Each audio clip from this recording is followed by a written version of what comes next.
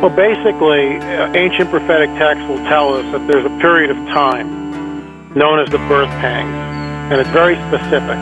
The prophecy calls out there'll be wars and rumors of wars, earthquakes, famines, pestilence, and troublesome times. Here's the deal: when that prophecy was penned 2,000 years ago, and this is what should make some of our listeners here the hair stand up in the back of their neck, because 2,000 years ago, there's no way to track any of this stuff.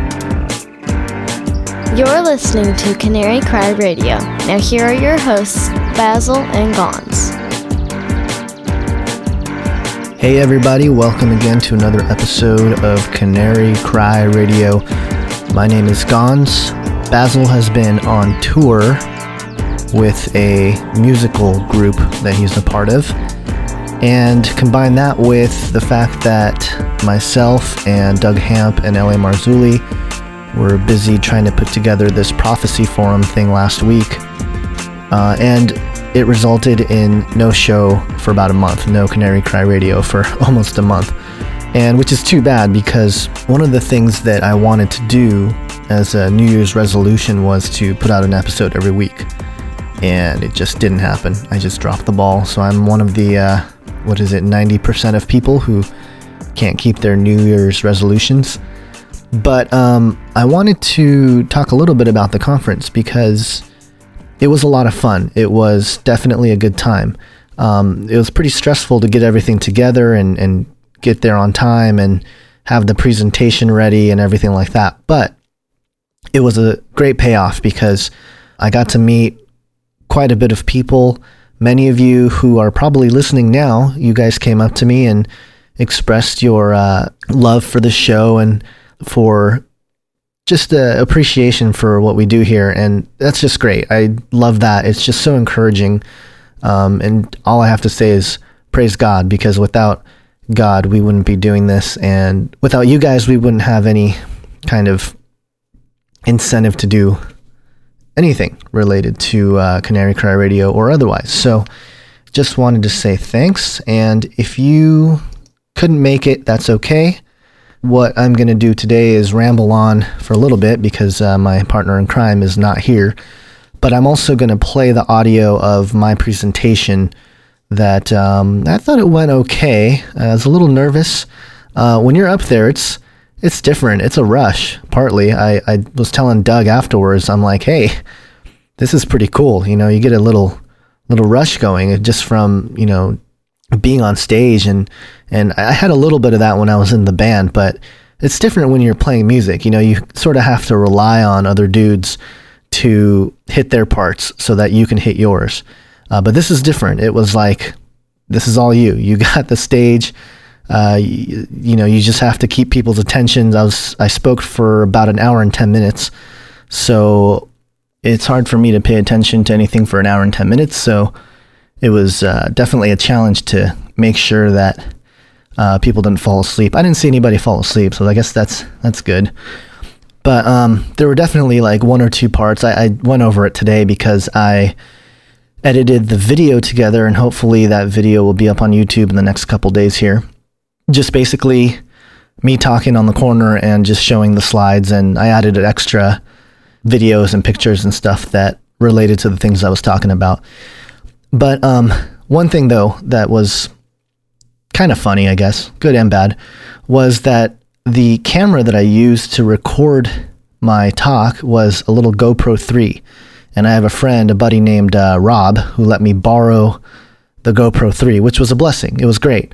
However, my stepdaughter was the one who was filming. And one of the things with the GoPro is that there's no back screen. There's no screen for you to check out what you're seeing. And I know there's a way to hook it up through Wi-Fi, but I had just gotten it from my buddy and I didn't really have time to really get into it and try to figure it out.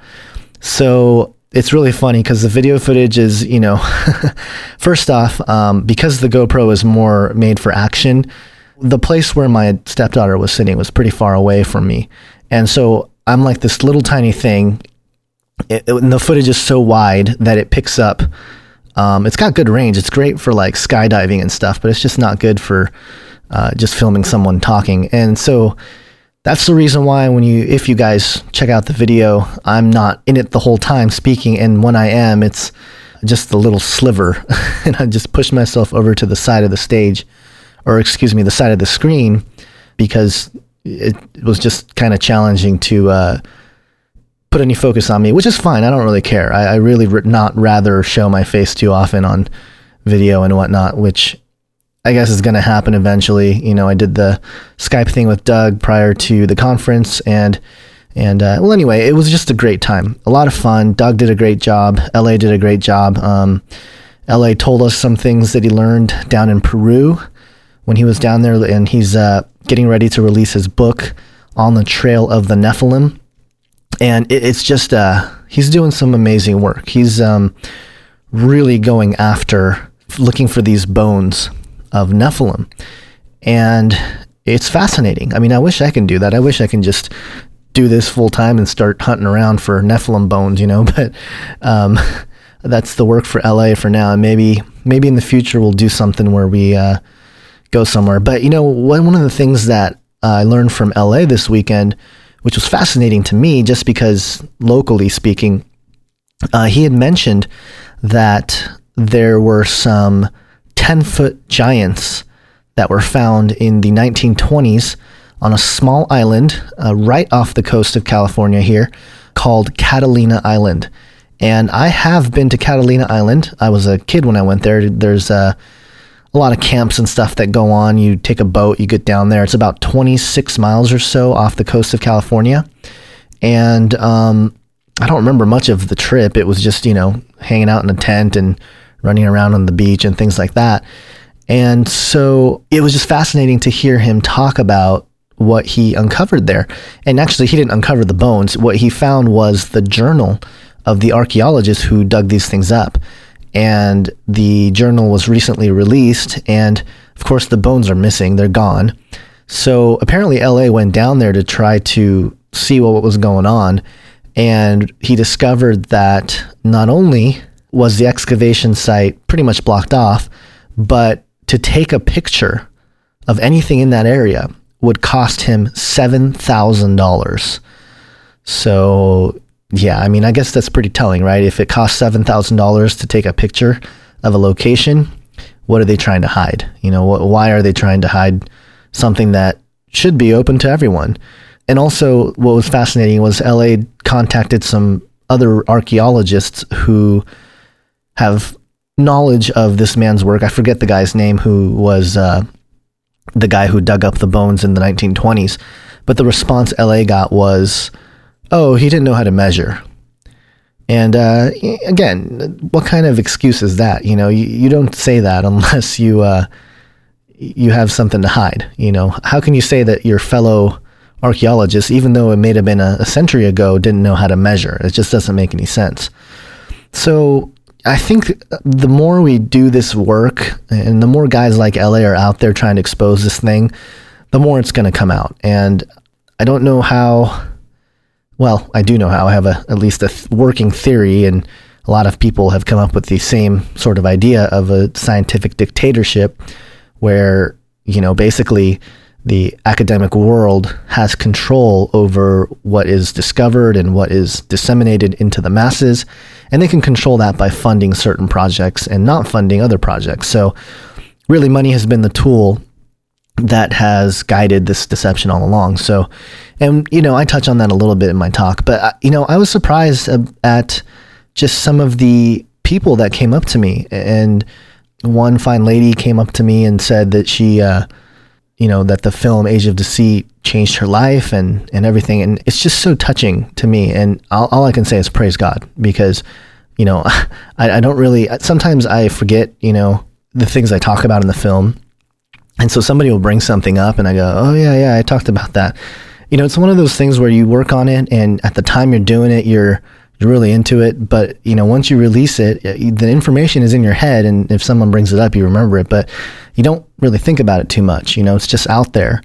And, boy, I just think it's really the work of the Lord to just bring people to the YouTube channel and get people to check out the film. And met another gentleman who was really excited to be able to meet me and stuff. And boy, it's like, I felt like such a goof, you know. One guy asked for an autograph on the DVD, and I'm like, okay, cool, that's awesome. I'll sign it for you. But it was like, really? I'm not the celebrity type, so it was definitely humbling and definitely an experience. It was fun, but you know, hopefully moving on this weekend, really what it did also was moving forward as I've been putting together Age of Deceit 2, it really inspired me to just really dig into the Word and really do some more research and put out stuff for people that, you know, I think there's a lot of brilliant minds out there, but I think they just simply don't have time to go through all the digging. And sometimes they're not willing to, you know, which I understand, because I will say just putting together this PowerPoint, and this was my first PowerPoint, so I had to learn how to use PowerPoint, which isn't that difficult, but definitely a little bit different. And just organizing your thoughts and making sure the thing flows. And there was just a lot of things to consider.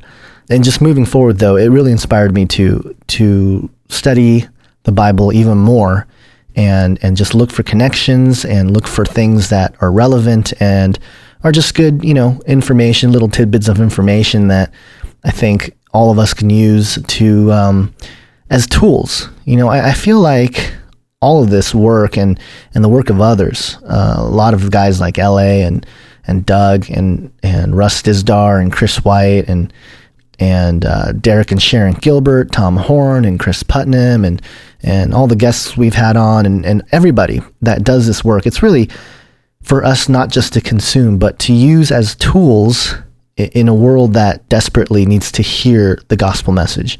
And, you know, when we have the right tools in the way that we can address a lot of the questions and rejections and objections that we hear, the better off the gospel is. I mean, the gospel doesn't need us, but at the same time, if we can use some of these tools, it's going to bring people in. I think it all works together. And, you know, there was an email that came to us, both LA, myself, and Doug, and this person expressed how their child had walked away from the faith, but his interest in the Nephilim brought him back to faith. So for anyone who's out there just bashing people that talk about Nephilim, well, there you go. The interest of a young person in the Nephilim brought them back to the Bible, to Christ. So you can't say that it's not working, and to some extent. And I think we're going to see more and more of young people asking these kinds of questions, being curious about it, and wanting to know what's really going on. And, you know, the other thing I really found was that all of us, none of us have all the answers, but all of us are in this quest to sort of uncover the little details that are in the Bible and just try to understand what really went on. And I think partially, there is somewhat of a movement coming that is going to incorporate a lot of this Nephilim framework in the apologetic side of just academic apologetics, if you will, just mainstream apologetics. Because right now, you go to a university and you study apologetics, you're probably not going to get Nephilim as part of your argument to use against the Old Testament, or use for the Old Testament God, especially pertaining to tribes that God tells us to wipe out. So there's an author named Paul Copan, and he wrote a book called Is God a Moral Monster? Making Sense of the Old Testament God. And he does a very good job, an excellent job of defending the Old Testament God. But there are points, and I haven't read the entire thing. I've listened to a lot of his interviews, and I've read excerpts from his book. But there are points when even you, as a believer, and you so want them to make a really clear, good point.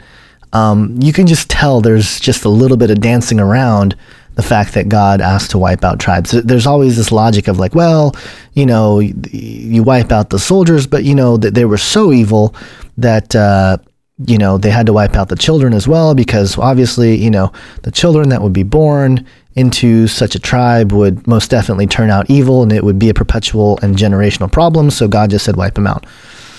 Well, Yeah, but why were they so evil? And wouldn't it make a lot more sense if God was telling the Israelites to wipe them out simply because they weren't human, or at least totally human, and they were carrying the Nephilim bloodline that came down somehow after the flood? And, it's just really, I just wish people, or at least the academic circles, would take a look at this Nephilim thing a little bit more seriously.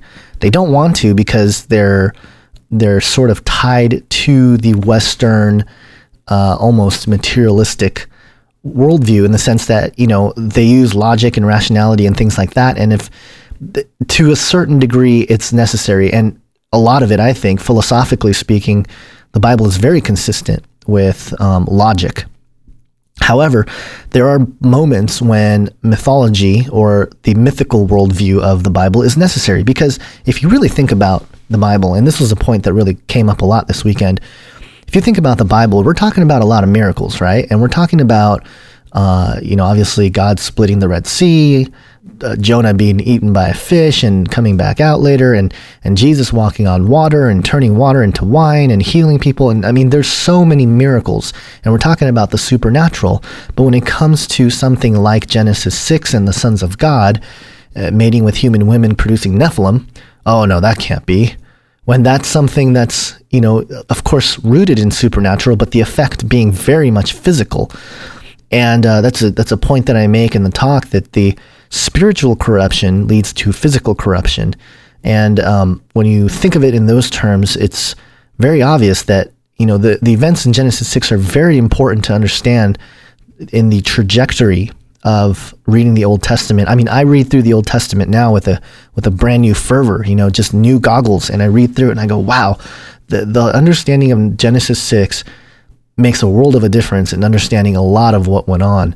And even in the New Testament, where the pagan goddesses and things like that, when they're in Ephesus, and just there's so many little things that tie together that make sense, that the lowercase g gods, for one, were not simply these pie in the sky mythological beings that these guys were worshiping, but that they were actual beings, number one. And number two, that the Nephilim theme is very prevalent. And somebody asked at the conference during the Q&A section, or session. I said section, and when I was up on stage too. Q&A session. A gentleman asked, what does this have to do with the gospel, with evangelism? He brought up the point that in the book of Acts, in Acts 2, there was no talk about Nephilim. There was no talk about the sons of God. There was none of that. It was just the gospel and you're saved. And so how does, talking about this issue relate to it at all? And, I think it's a really important point to make in that instance, is that the people in the first century, I think they had a better grasp of this than we do today when it comes to ancient history, as far as what led them to where they were. If you read Josephus flat out says that there were bones of giants, of Nephilim giants, basically on display in the first century. So when you think about that, you're talking about a culture that very much understood what the history was of man, and what the significance of Jesus coming and dying and resurrecting, what all that really meant. And I just think it's a very important point, because if you ignore that, it's just kind of a nice thing that Jesus did and all this stuff, but there's a much deeper spiritual implication that goes all the way through to the book of Revelation. And I just think it's vital that we at least acknowledge Genesis 6. Even if you don't want to get into all the other things that come along with it, obviously, looking at UFOs and looking at all this stuff, I think it's just vital that you at least let others know, hey, go read Genesis 6. Just tell me what you think. Go read the first 20 verses of Genesis 6 and let me know what you think happened. What is God trying to tell us there? Why is it important? It's appalling to me that a lot of, people who hold on to the Bible will say, every word is inspired, it's inerrant and things of that nature. But when it comes to verses that are uncomfortable, they don't really, well, that doesn't really, address the gospel, or that doesn't really mean anything. It doesn't really matter to me. How does it apply to me today? And again, the point of, and we bring this up over and over and over again, and I feel like a broken record here, but this idea of Jesus saying, as the days of Noah were, so shall it be in the coming of the Son of Man. I just think people that were in the audience were like, whoa, as the days of Noah, you mean the sons of God coming down, mating with human women, and the Nephilim running around, those big giants that spilled blood everywhere, those guys? That's not going to be cool, and there's a reason why it says, unless these days are shortened, no flesh shall survive, right? I mean, there's so many verses that Jesus tells us just flat out, it's how it's going to be in the end times. And all indications when we look around is that we're headed right into that storm. I mean, we are really in those days. And, I've heard somebody, I can't remember who it was, somebody who I respect mention, I think they were trying to put off this idea of using that verse, as in the days of Noah, to indicate or imply any Nephilim in the end times. Because the point that they were making was, well, what do we do about, people lived for hundreds of years in the days of Noah? Do we, apply that as well? And it's like, well, it's very possible, because where science is taking us, and medicine and, technology, where it's taking us is a place where we live longer, we live healthier, things like that. And, so anyway, I'm kind of rambling on and on and on here, but I just thought it was a great weekend. It was a lot of fun. It was a lot of fun to meet people face to face who are listening. I know you're listening out there. It was great to meet you, and I'm looking forward to meeting more people that listen to the show. And I'm really excited about the future of not just Canary Cry Radio, but Age of Deceit too. Oh, another thing I wanted to mention is, we did record, for those of you who have supported us in getting Rob Skiba out here to get an interview. We were able to do that. We got to interview Rob Skiba, and it was actually really cool. We, again, we used the GoPro, which, I don't know about the GoPro. I'm very skeptical of the GoPro now. It would be great for me to jump out of an airplane with the GoPro, which I would never do. But, as far as like just filming stuff, I don't think it's the best camera. In any case, we were able to get a really good shot of Rob. He spoke a lot. He spoke for about an hour and 15 minutes on camera. So a lot of footage there. It was kind of scattered because I was just throwing him questions. But I think overall, it's going to be great. I'm actually really being prayerful about his opportunities with the show Seed, because really it's exactly what needs to happen. It needs to be a show like Seed would draw so much attention to this topic to the point where the church may not even be able to neglect it anymore. And I just think it's very important to get something like Rob's vision out there. And I know it costs a lot of money, and I've heard people just bash him because of some of his theology and things like that. And I certainly don't agree with all of his theology, but it doesn't matter. There are plenty that we do agree on, that we can fellowship, and that's something. Well, okay, I'm not going to go into that rabbit trail right now, but I think it's important to let Rob explain in the film, in Age of Deceit 2, why he would want to do something like Seed, because he's been working on this thing for a while, and hopefully, if God wills, somebody that will watch Age of Deceit 2 will recognize Rob's vision and come help in whatever way they can. So, just looking forward to all of this and putting it together. So without further ado, I guess I'll play my little rant that I had for about an hour and 10 minutes. Again, the video will be up in a couple days, so you can watch some of the visuals that went along with my rambling. It was good. It was very nerve-wracking, and it was funny. I was working on the PowerPoint literally until I got up there, because I decided at the last minute to play a clip from the digital series H+, episode 1, where, obviously it goes through all the news agencies. It's all mock, but all the news agencies that talk about the new chip and blah, blah, blah. And then it goes into the couple that are, they're driving through the parking structure because they're on a vacation or something. And just just the kinds of social and even marital issues that may come up with implant chips of that nature. So anyway, I'm going to just step aside so that I can play this audio. And if anyone is listening that is from Hosanna Chapel, big thanks to Hosanna Chapel. They were great. Sound guy Nate was amazing. Just being a sound guy and, as a sound tech myself, I just know sometimes it's challenging to meet the needs of the people that are there. But he did a great job. I mean, I was just very impressed at his willingness to jump on everything. And it's just coming from a tech. It hopefully means a lot, because I've had moments as a tech, just, willing to admit here, a confession moment here. I've had moments where, the people are becoming a little too demanding, and then they throw a little attitude your way, and you just kind of, you bite your lip and you go through and you do what they ask you to do, but it's not easy, And so anyway, Nate was great. And thank you for Hosanna Chapel for hosting this event. And again, without further ado, I'm just going to go ahead and play this clip.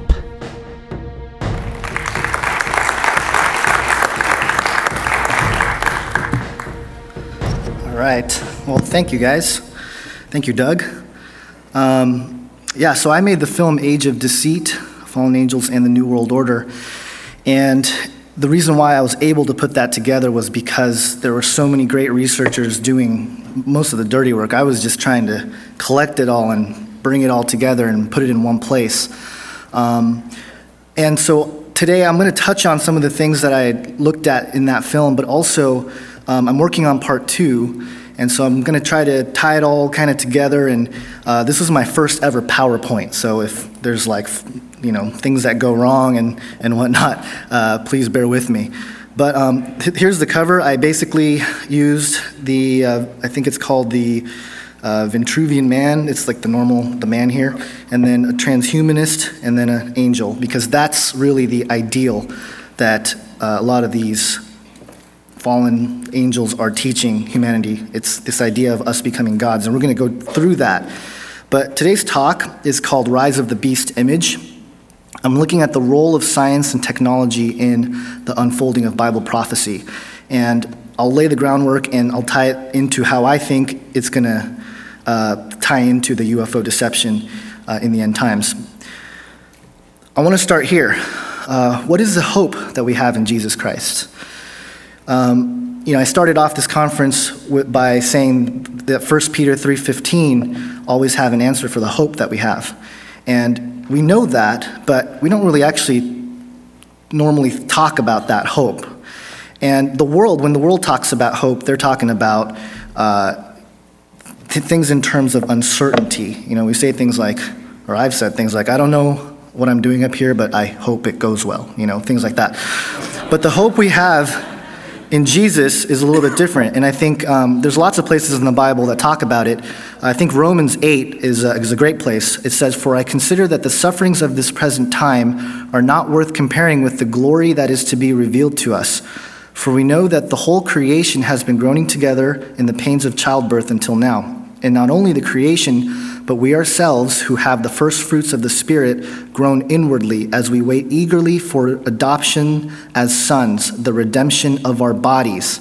For in this hope we are saved." And this weekend we looked at, through Doug's work, how this is a real hope. This is not just this pie-in-the-sky idea hope. This is a real hope, a physical hope. But there's another kind of hope, and it's the hope in man. I'm going to start here with this guy named Manly P. Hall. He is an occultist. He's touted as one of the greatest occult authors in the 20th century. He wrote a book. He wrote many books. One of them was called The Secret Destiny of America. And in it, he says this. He says, "The supreme human purpose is the perfection of man. This must come first, and when this end has been achieved, all good things will inevitably follow." And we know that in Hebrews 4:4, it talks about friendship with the world is enmity with God. Psalm 115 talks about idols being the works of human hands. And this should really cause us to ask, okay, the supreme human purpose, what does that even mean? What does it mean to be human? How do we measure perfection? All these ideas should really percolate in our minds as we look at quotes like this. And really, it can be summed up very nicely in what's called the Luciferian philosophy. This is a quote. I'm going to quote a man by the name of Bill Cooper. He was a researcher that was shot and killed just a couple months after the 9/11 attacks. He was a Christian. He saw a UFO when he was in the military, and he went on a quest to find out what's really going on. And he did a really good job of uncovering a lot of that. I don't agree with all of his theology. I don't agree with all of his exegesis and how he handled the Bible in certain passages, but none of us do. But he said this, I think it summed it up really well, in a talk he did in Lansing, Michigan, and I use a clip of this in the film, but I'm just going to read it. He says, "Here's the way they look at it. Here's their metaphor for the end of innocence. Adam and Eve were held prisoner in the Garden of Eden by an unjust, cruel, and vindictive God until Lucifer, through his agent Satan, set man free from the garden by giving them the gift of intellect. Through the use of intellect, man will conquer the earth, will conquer nature, and will himself become God. It's taught in every Masonic temple in this land, every secret brotherhood, every secret society, every mystical temple, every occult organization teaches the Luciferian philosophy." I think that just sums it up really well. So I asked the question, how is the Luciferian philosophy the driving force behind creating this global society? And I started looking at it, and I mean, each one of these, there's researchers that look into each one of these topics, and I'm just going through this very quickly to try to connect the dots for you. But in the world of economics, I mean, I think most of us have seen that there's something going on in the world of our economy that's just not right. If you look at the Federal Reserve, Edward G. Griffin's book, The Creature from Jekyll Island, looks at how the Federal Reserve was created. And it really just reveals how all of our economic system comes from this same philosophy. The political. Interestingly, the word politic is or just in the definition, means shrewd or prudent in practical matters. And if you look at Genesis 3, right at the beginning, when the serpent says he was craftier than the other animals and creatures, it's the Hebrew word arum, which means shrewd. So, interesting. The military. This is not a knock on military men and women. I have friends and that I highly respect, and even some family that are in the military this is not a knock on them. But when you look at things like DARPA, when you look at gun control, that's a big thing right now, you know that this has something to do with gathering the military and making them come together to enforce something. Then you have the social aspects. And really, when we look at society and how we interact, it's very prevalent. You look at, especially now with social media, it's become very obvious that we have become very narcissistic. We have become very me-centered. We have our iPhones and our iPads. It's all me, me, me. And the way we communicate socially has become that as well. It's like, look at me on my Facebook page, and this is me and my picture and my baby and all this stuff. And so I think it's there as well. The education system.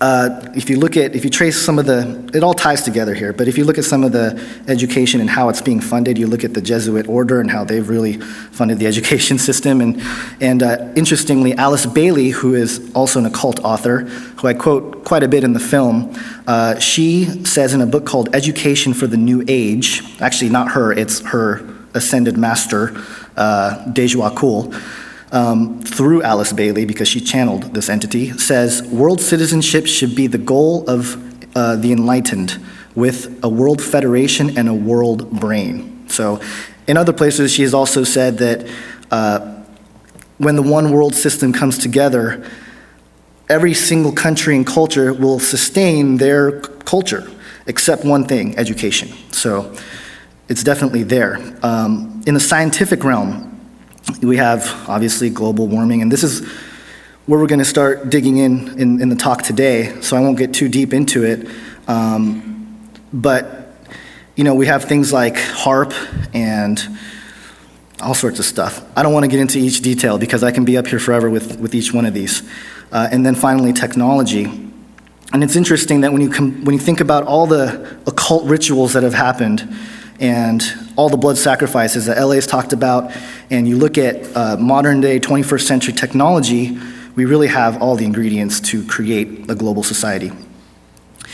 But there's one underlying thing that all of these points to, and that is the spiritual element. And I think most of us here understand that we are definitely in a spiritual war. This is not a battle of flesh and blood. This is a spiritual war. And Satan has used his lies to deceive mankind for his agenda.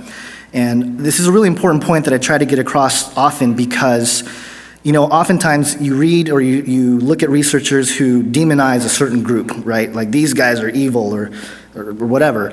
The difficulty is that they're human. My goal is not to demonize the group, but actually what's inspiring these people. And I think the deception runs deep. And I think, yes, we are all being deceived, but more than that, those elites, they're the ones that are most deceived. And so, it really hopefully puts a different spin on some of these things because it's so easy to just say, oh, they're evil and point your finger at them. This whole idea of a Luciferian philosophy ties right back to the primal lie. And we've heard about this a little bit this weekend, but I'm going to dig in a little deeper. Genesis 3:2, it says, "You will not surely die, for God knows that when you eat of it, your eyes will be open, and you will be like God, knowing good and evil." So, as Doug mentioned earlier in the talk as well, I believe there was a nice symbiotic relationship between man, nature, and God. And the way God created everything, it was all good. We read in Genesis 1 on the sixth day that everything was good, everything was together, animals were hanging out together with, men, and we had food for plants, or food from plants, and everything else. So, when the serpent came and said this, I believe it was really the root of man-centeredness, the Luciferian philosophy.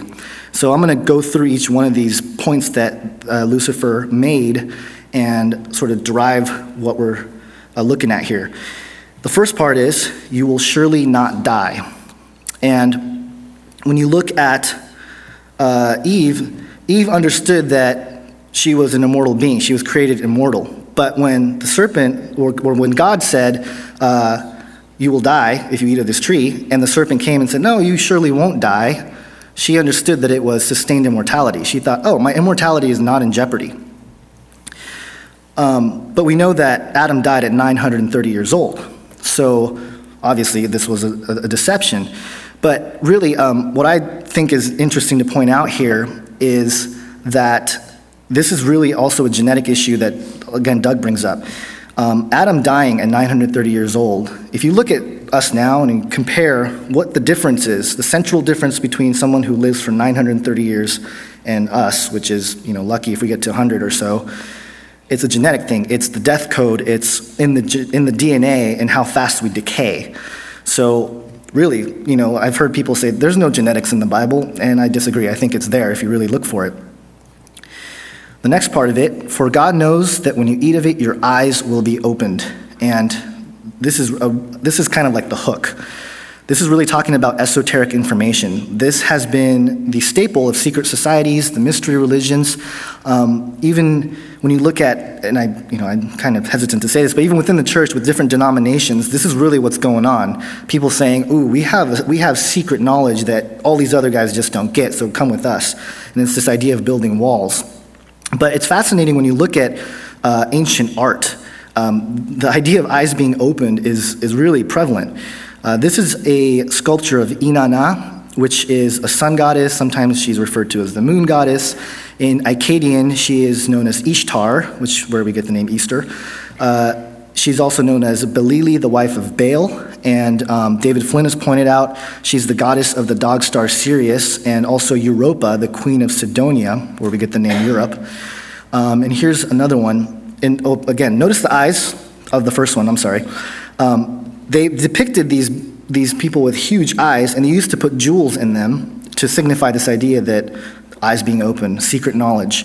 The second one is a Sumerian statuette from Temple Abu, and I believe this person looks kind of like Nimrod, but again, the depiction of having huge eyes, that they know something, they are special in some way. And this is the big one, you will be like God. And really, this is talking about apotheosis, which is to deify or to be made divine. I'm going to go through some belief systems very quickly and show how this is part of almost every world religion. You have the New Age, this idea of ascension, Christ consciousness. They talk about connecting with their higher self and becoming like God. In Buddhism, you have nirvana, which is, of course, stripping yourself of desires and becoming a higher self, which I never got, because isn't that a desire to strip all yourself of desires? It just didn't make sense to me.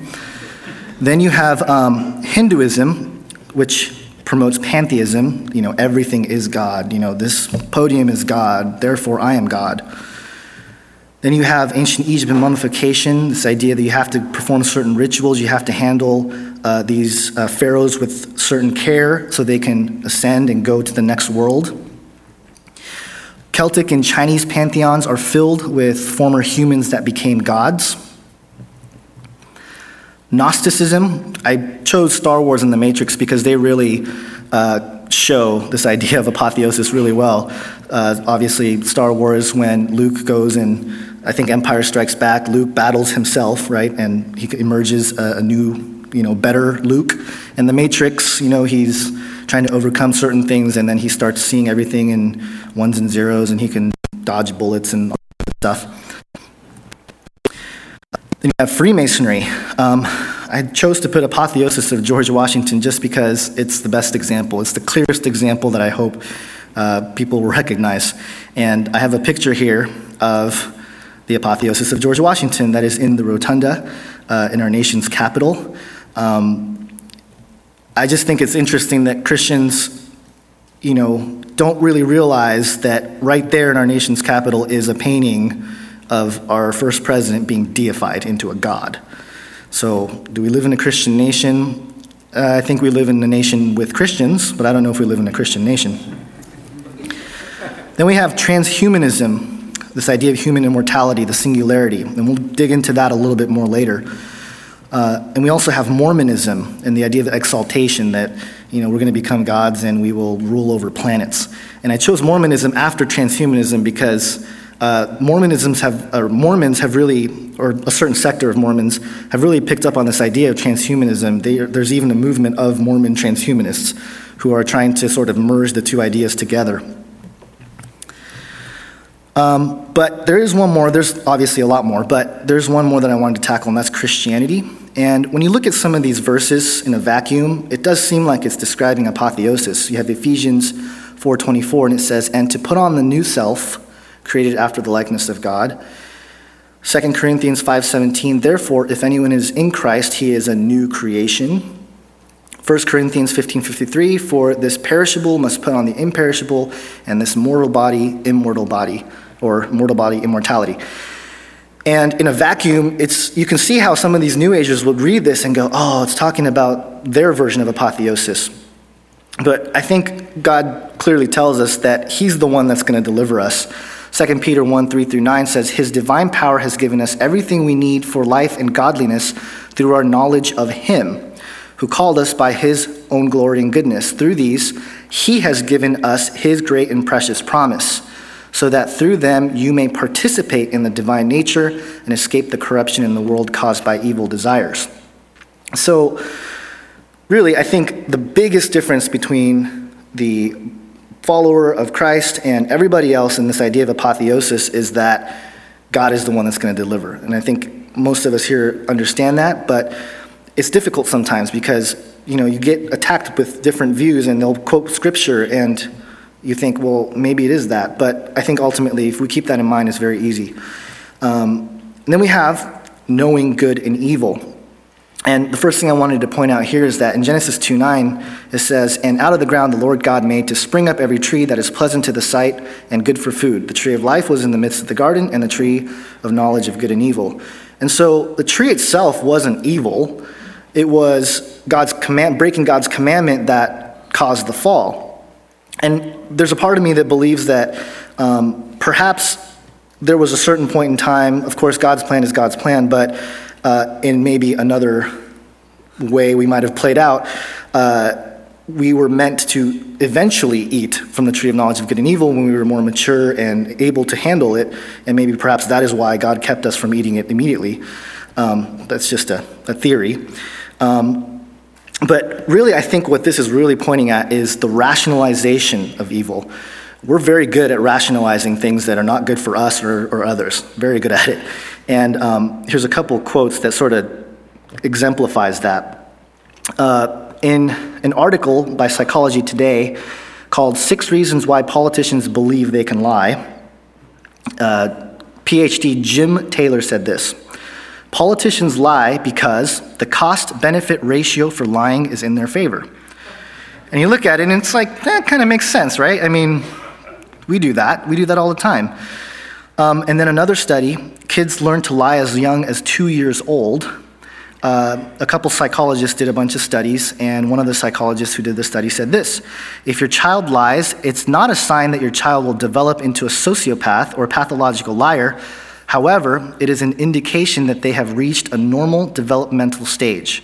So, according to the scientists and psychologists, it's normal for kids to lie. In fact, if they can lie, they're developing in a healthy manner.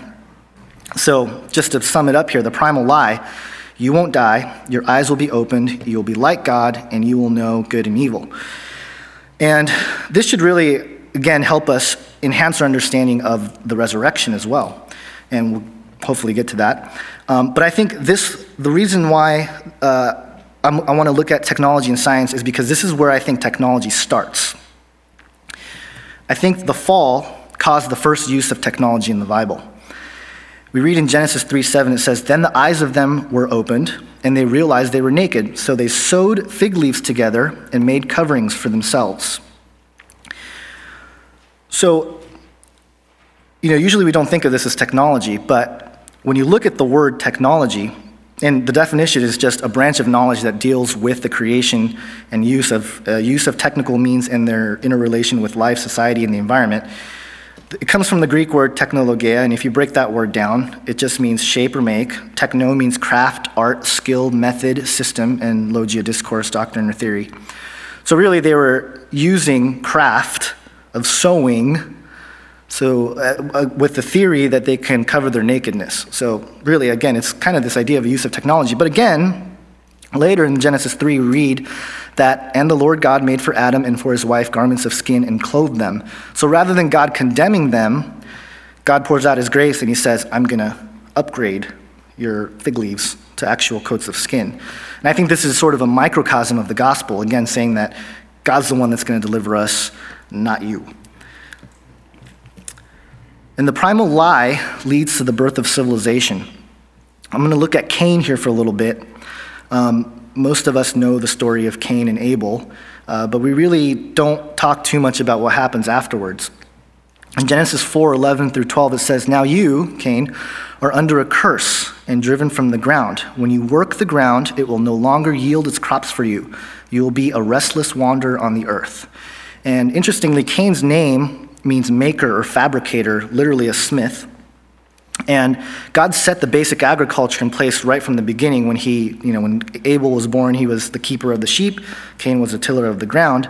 But after the fall, God curses the ground. He tells Adam, "Cursed is the ground, in pain you shall eat of it." So Cain was in a predicament because he's already cursed under the curse of Adam of not, having to work to grow food on the ground. Well, now he can't grow any food on the ground. And so I think this leads to some very interesting things. And when you read in Genesis 4:17, it says, "Cain knew his wife, and she conceived and bore Enoch." This is not the Enoch from the Messianic line. "When he built a city, he called the name of the city after the name of his son, Enoch." So wait a minute. Second generation humans are building cities? This is, to me, was like, really? That's kind of strange. How did that happen? And I think this is really the beginning of industry and urbanization. I think what happened was Cain, not being able to grow anything, he had to have other people grow stuff for him. So he started to barter. He had to, work with other people. And this is the beginning of civilization. Josephus said this: "He, also introduced a change in the way of simplicity wherein men lived before, and was the author of measures and weights. He changed the world into cunning craftiness. He first of all set boundaries about lands. He built a city and fortified it with walls, and he compelled his family to come together to it and called that city Enoch after the name of his eldest son Enoch. And again, it's this very man-centered idea that, God said, I'm going to be a restless wanderer. I'm not going to listen to God. I'm going to stake my land here. This is my land. I'm not going to wander. And here you go. And I'm going to name it after my son. I'm not going to honor God with any of this. But this made me ask the question, did Cain get help from someone? And it's interesting when we read in Luke 4, when the devil tempted Jesus, he took him up and showed him all the kingdoms of the world and said to him, to you I'll give this authority and glory if you will worship me. And so I believe Cain is the first Satan worshiper. And if you look at Cain in the occult, it's very interesting. He is called the forgotten father who gave a few chosen men secrets, forbidden wisdom. And again, it's this idea of having sacred knowledge and sharing it with only a few and using that as leverage to get what you want, and or in this case, get what Cain wants. And there's there's lots of different names for this idea, and I chose the Hermetic doctrine because Hermeticism has really been a big occult philosophy that is the same as the Luciferian philosophy, but it always has some kind of artifact involved with it. You have the Philosopher's Stone, which is huge in alchemy. You have Lapsit Ixylis, or the Holy Grail, which is interesting. I'll show you in a moment. And then you have the Benben Stone, which is, again, the stone that fell from heaven, where the gods were born. And there's a picture of the Benben Stone, or a replica of the Benben Stone. And this idea was that this pyramid shape would sit on top of a podium, which was now we call the obelisk. And then we also have the emerald tablets, where Thoth, an Atlantean, and we'll get to that later as well, was the one who gave knowledge to the Atlanteans and then again to the Egyptians. But as I was putting this together, it was interesting. This week we have a new pope. So I included the Pope's seal. I don't know if you guys have all seen this, but here's the new seal, or the seal of the Pope. Now, I'm sure you guys immediately see the top there. It's a hat, right? That to me looks kind of like a UFO. Okay, may or may not be, who knows? But it's interesting that they have this, the two tassels at the beginning going around, and it has the knots there. And in Egyptian lore, those knots of ropes represent eternal life. And then it goes down, and in my opinion, it might have something to do with bloodlines there, but I don't know. I'm sure there's lots of hidden meanings here that we don't know all about. But that little double cross there right under the hat is called the Cross of Lorraine, and it was first carried by the Crusades and the original Knights of Templar. But there's a little bit of a deeper meaning when it comes to the occult. Mark Amaru Pinkham, in a book called Guardians of the Holy Grail, said that it represents brimstone and lead, both of which are affiliated with Lucifer. So isn't it great that our new pope has symbolism that has a connection with Lucifer? There's also a group called the Ordo Lapsit Ixylis, who are an invisible college or a secret society, underground society, dedicated to the recovery of the stone that fell from heaven, and this idea of seeking the Holy Grail. So again, back to Hermeticism, one of the chief doctrines or ideas in Hermeticism is something that's called Prisca Theologica. And really what it is a single theology that coexists between all religions. And ultimately, I think what we're doing in science when while we're looking for this unified theory, I think they're really looking for the Prisca Theologica, this idea of one thing that unifies everything, all the understanding. But it's interesting because there's three parts to Hermeticism. There's theurgy, which is basically divination, the science or art of divine works. In black magic, theurgy is having communication with demons, and with divine magic, it's having relationship or contact with angelic spirits. But it's really simple. In 1 John 4, it tells us, don't believe every spirit, but test them to see if they are of God. And I think there's a reason for that. The next part is astrology, and it's looking at the the operations of the moon and the planets, obviously, and somehow gaining wisdom about your life, personally or otherwise. And thirdly, there's alchemy. And usually we think of alchemy as, wizards in medieval times, like trying to come up with gold and silver. But there's a deeper spiritual aspect to this, looking at this idea that you can create an elixir or some kind of substance that will cause or help you have eternal life. And in fact, there are some people that have commented on the Philosopher's Stone and things of that nature who say that God was the one that gave Adam this knowledge of, alchemy, and through it, that's why he was able to live for so long. And, through time, that knowledge was lost and dispersed and changed, and that's why we don't live as long. I don't believe that to be true, but that's what they think. So getting back to Cain, we're going to go through some of the genealogies of Cain real quickly here. In Genesis 4, we have Cain, he has Enoch, and Enoch means dedicated, which I find interesting that both the Enoch here and the Enoch that was taken to heaven from the Messianic line, it means dedicated. Then we have Irad, and the IR of Irad means city. We have Mehujael, which means blot thee out that Yah is God. Isn't that nice? Then you have Methusael, which means they died inquiring. They died who are of God. And the book of Enoch and the book of Jubilees tells us that the watchers came down during the days of Jared. And when you look at the generations, Jared was the sixth from Adam. Methusael was also the sixth from Adam. So they died inquiring, and they died who are of God. It's very interesting that we talk about the sons of God in Genesis 6 there. Then we have Lamech, who was the first person to practice bigamy. But it's interesting that through the two wives, we see where the mindset of man was. Adah means pleasure, ornament, he adorned. And Zillah means shadiness, he wasted.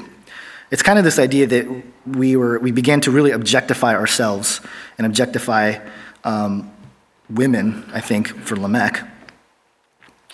And through these two wives of Lamech, Adah had Jabal and Jubal, and Zillah had Tubal-Cain. And they are obviously known to be the ones who, Jabal, tent making and livestock, Jubal, musical instruments and the arts, and Tubal-Cain being the one that really started to use tools and weaponry. So it's interesting when we look at Enoch, the book of Enoch, in chapter 8, it says this, and Azazel, which is a fallen angel, taught men to make swords and daggers and shields and breastplates. And he showed them the things after these and the art of making them, bracelets and ornaments and the art of making up the eyes and of beautifying the eyelids and the most precious stones and all kinds of colored dyes.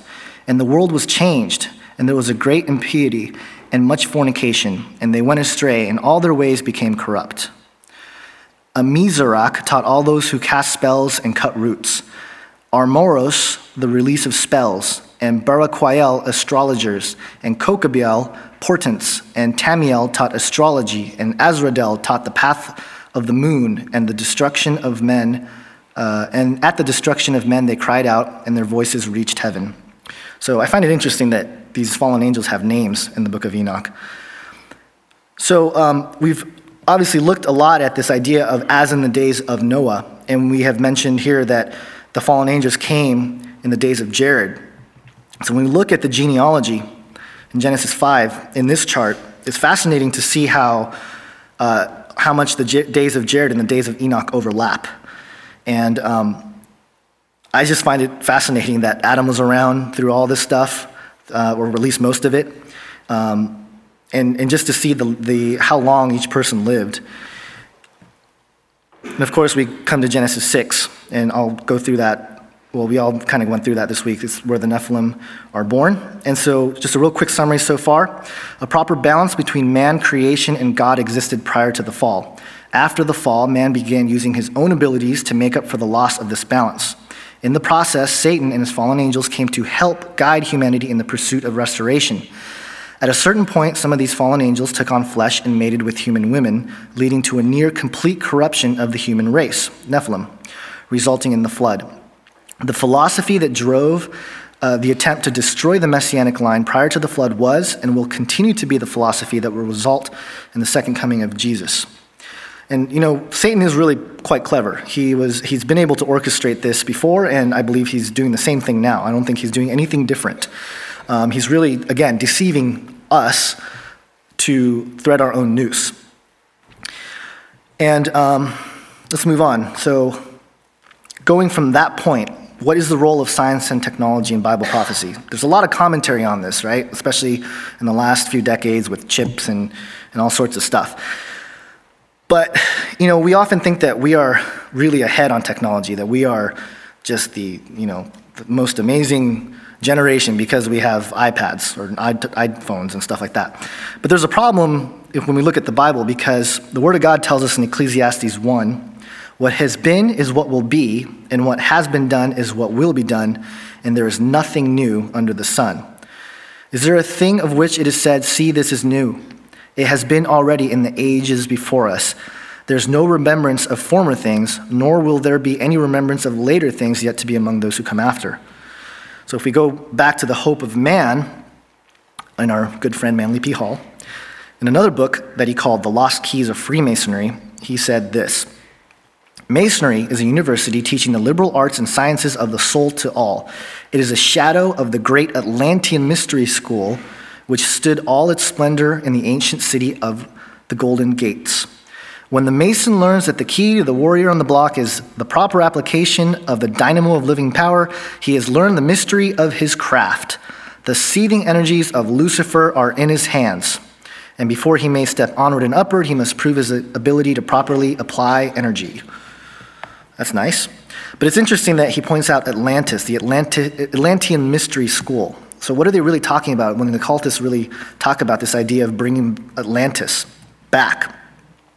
Is the antediluvian world or pre-flood world the lost empire of Atlantis? Or did Atlantis exist at some point in the pre-flood world? Perhaps the city that Cain built, called Enoch, was Atlantis. I don't know. I'm not sure, but it's an interesting thing to ponder. The idea here is, though, that there was corruption, but we'll get into that. Atlantis, when we look at, again, what we just went through, Cain builds a rising civilization in Genesis 4. The sons of God come, mate with daughters of men, then the Nephilim are born, and then finally it causes the flood. And so this is really built on the work of Doug. Now the earth was corrupt in God's sight, and the earth was filled with violence, and God saw the earth, and behold, it was corrupt, for all flesh had corrupted their ways, or their way on the earth. And when we look at the word corrupt, it's Shatchath. I'm sure I'm butchering the pronunciation there. It means destroy, but it can also mean blemished animal, harmed, polluted, ruined, or spoiled. And so this is fascinating, because when we look at as the days of Noah were, so shall it be in the coming of the Son of Man, is what happened in the days of Noah really happening today? We've heard this over and over again this weekend, but really, how is it happening? Well, there's this document that I read about in elementary school, interestingly, called The New Atlantis. It was published in 1627 by Sir Francis Bacon. Bacon was a Rosicrucian and a Freemason, and it's well known that he was part of the highest echelons of the intellectual circles of his day. And he's the founder of empiricism, and so he's kind of the forefather of the scientific method, right? If you ever speak to atheists, they'll tell you, like, the scientific method is, basically God. They won't say that, but that's kind of what they're thinking. And it's sort of the beginning of this materialistic worldview that has sprung up right now. And when you read this book, it's a fiction, but it's really the blueprint for the new world, and it's this blueprint for a utopian society where science is championed. And interestingly enough, there's a rumor, and I'm not sure if I can vet this, I don't know how I would be able to vet this, but there's a rumor that Thomas Jefferson was the last person to actually read the original ending of The New Atlantis, but they put it away because it gave away too much information. But what we do get from what we do have now is that Francis Bacon in 1627 describes skyscrapers, spas, hospitals, zoos, pharmacies, concert halls and stadiums, machines that do work, and the science lab. But there's a really fascinating passage that I want to read to you. It's kind of long, but I think you'll get the point of what's going on here. It says, "We also have parks and enclosures of all sorts of beasts and birds, likewise for dissection and trials, that thereby may take light what may be wrought upon the body of man, wherein we find many strange effects as continuing life in them, resuscitating of some that seem dead in appearance and the like. We try also all poisons and other medicines upon them, as well of chirurgy as physic," which just means surgery as medicine. "By art likewise we make them greater or smaller than their kind is. Also we make them differ in color, shape, activity, many ways. We find means to make commixtures and copulations of diverse kinds. We have produced many new kinds. We make a number of kinds of serpents, worms, flies, fishes of putrefaction, whereof some are advanced to be perfect creatures. Neither do we do this by chance, but we know beforehand of what matter and commixture, what kind of those creatures will arise." I don't know about you, but this sounds like it's talking about the corruption of flesh. And it's interesting that, just a year and a half ago, I think I was in Branson, and a group of us that, look into these kinds of things were there. And an article came out in the Daily Mail. I think Doug alluded to it in his talk. He's stealing my thunder. Here's a quote from the article. "Scientists have created more than 150 human-animal hybrid embryos in British laboratories. The hybrids have been produced secretively over the past 3 years. The revelation comes just a day after a committee of scientists warned of a nightmare Planet of the Apes scenario in which work on human-animal creation goes too far. Figures show that 155 admixed embryos containing both human and animal genetic material have been created since the introduction of a 2008 Human Fertilization Embryology Act. This legalized the creation of a variety of hybrids, including an animal egg fertilized by a human sperm, a cybrid, in which a human nucleus is implanted into an animal cell, and chimeras, in which human cells are mixed with animal embryos." So this is happening. This is public. So imagine what's going on, what we don't know about in the underground and black, the sciences underground. So really, we live in a scientific dictatorship, and this is sort of the culmination, I think, this vision that Francis Bacon had in 1627, we're living right now. And Bertrand Russell, who is an early 19th century philosopher, said this: "The scientific rulers will provide one kind of education for ordinary men and women, and another for those who are to become holders of scientific power. Ordinary men and women will be expected to be docile, industrious, punctual, thoughtless, and contented." And it's kind of an arrogant statement, but at the same time, you look around, it's kind of true. You have a lot of people who are in the sciences who are very, I think LA used the term, what was it that he used? Fascism, scientific fascism. That's what it is. This is the philosophy that comes from that. And so really what's going on behind all this is the spiritual corruption. And the spiritual corruption leads to the physical corruption. And here's where we get into transhumanism. Transhumanism, according to ASU, at the Study for the Center of Religion and Conflict, ASU being Arizona State University, is this: transhumanism articulates a vision about the possibility of attaining happiness in this life. The very use of advanced technologies, according to transhumanists, will liberate humanity both collectively and individually from many ills. Transhumanists have given this pursuit a strict materialistic interpretation.